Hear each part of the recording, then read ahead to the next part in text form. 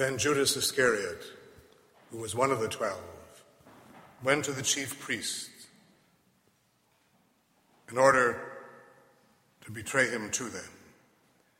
And when they heard it, they were glad and promised to give him money. And he sought an opportunity to betray him. And on the first day of unleavened bread, when they sacrificed the Passover lamb, his disciples said to him, "Where will you have us go and prepare for you to eat the Passover?"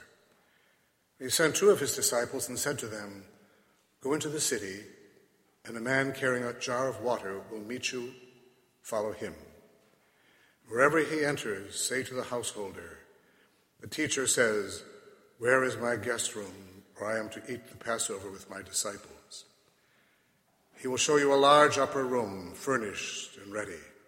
There prepare for us." And the disciples set out and went to the city and found it as he had told them, and they prepared the Passover.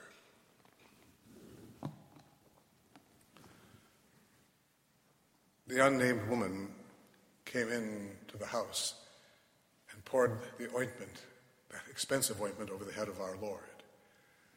Judas is angry. First of all, our Lord rebukes him for his greed, and then he's been denied what he wanted, the price of the ointment. And so for that, he goes, we are told, to the chief priest to betray him. I mentioned before, and notice how important it is, the Gospels so often refer to Judas, not just as Judas Iscariot, but always as one of the 12, to speak of the intimacy that was there and should have remained, the intimacy that to which he was called but rejected, one of the 12. And they promised to give him money. It could be anything. You and I have a price probably to it, or at least to some extent. We have to reflect upon that. What's my price? What will I deliver the Lord for? What means so much more to me than he does? But then our Lord is going to eat the Passover. Notice, he doesn't tell all of the disciples. He doesn't want Judas to interrupt the Eucharist. He sends 2, and we are told by St. John's Gospel it was Peter and John. The rest don't know. They won't know until they get there.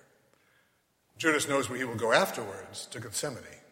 There he can bring the crowd, but he will not interrupt the Eucharist. You see, as always, our Lord is in control. Everyone else thinks they are, but only he is. Pilate thinks he is, chief priest, Herod, but only our Lord is really in control. So our Lord sends them, he says, and go and into the city, and a man carrying a jar of water will meet you. Only women carry jars of water. It's most unusual for a man to carry a jar of water, which suggests to us he belonged to a group known as the Essenes, probably, to which John the Baptist may have also belonged, a group of celibates who served, especially in the desert, in sort of what we would call a monastic community. So this man is carrying a water jar, and it may be that it was to one of those homes that our Lord was taken. These people had set themselves aside for a rigorous ascetic life. And so our Lord then tells them to prepare the Passover, and they do. As I said, our Lord is always in control, as he is now with us here. He calls us to follow him. He calls us to give up everything, to pour out that expensive ointment, no matter what it might cost, whatever that is that we have, and to give it to him. And once we do that, then what we give him comes back to us, but with an ever greater beauty than we ever experienced before. We've seen that in our lives. It's something we want very much.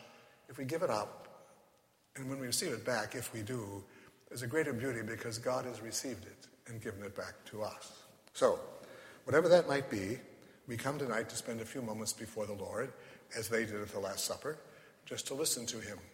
I've mentioned a number of times in my sermons the practice of the presence of God. We don't have to do anything. We can. You can say all the prayers you want to. But we can just be in the presence of God, just to sit with him and to be there.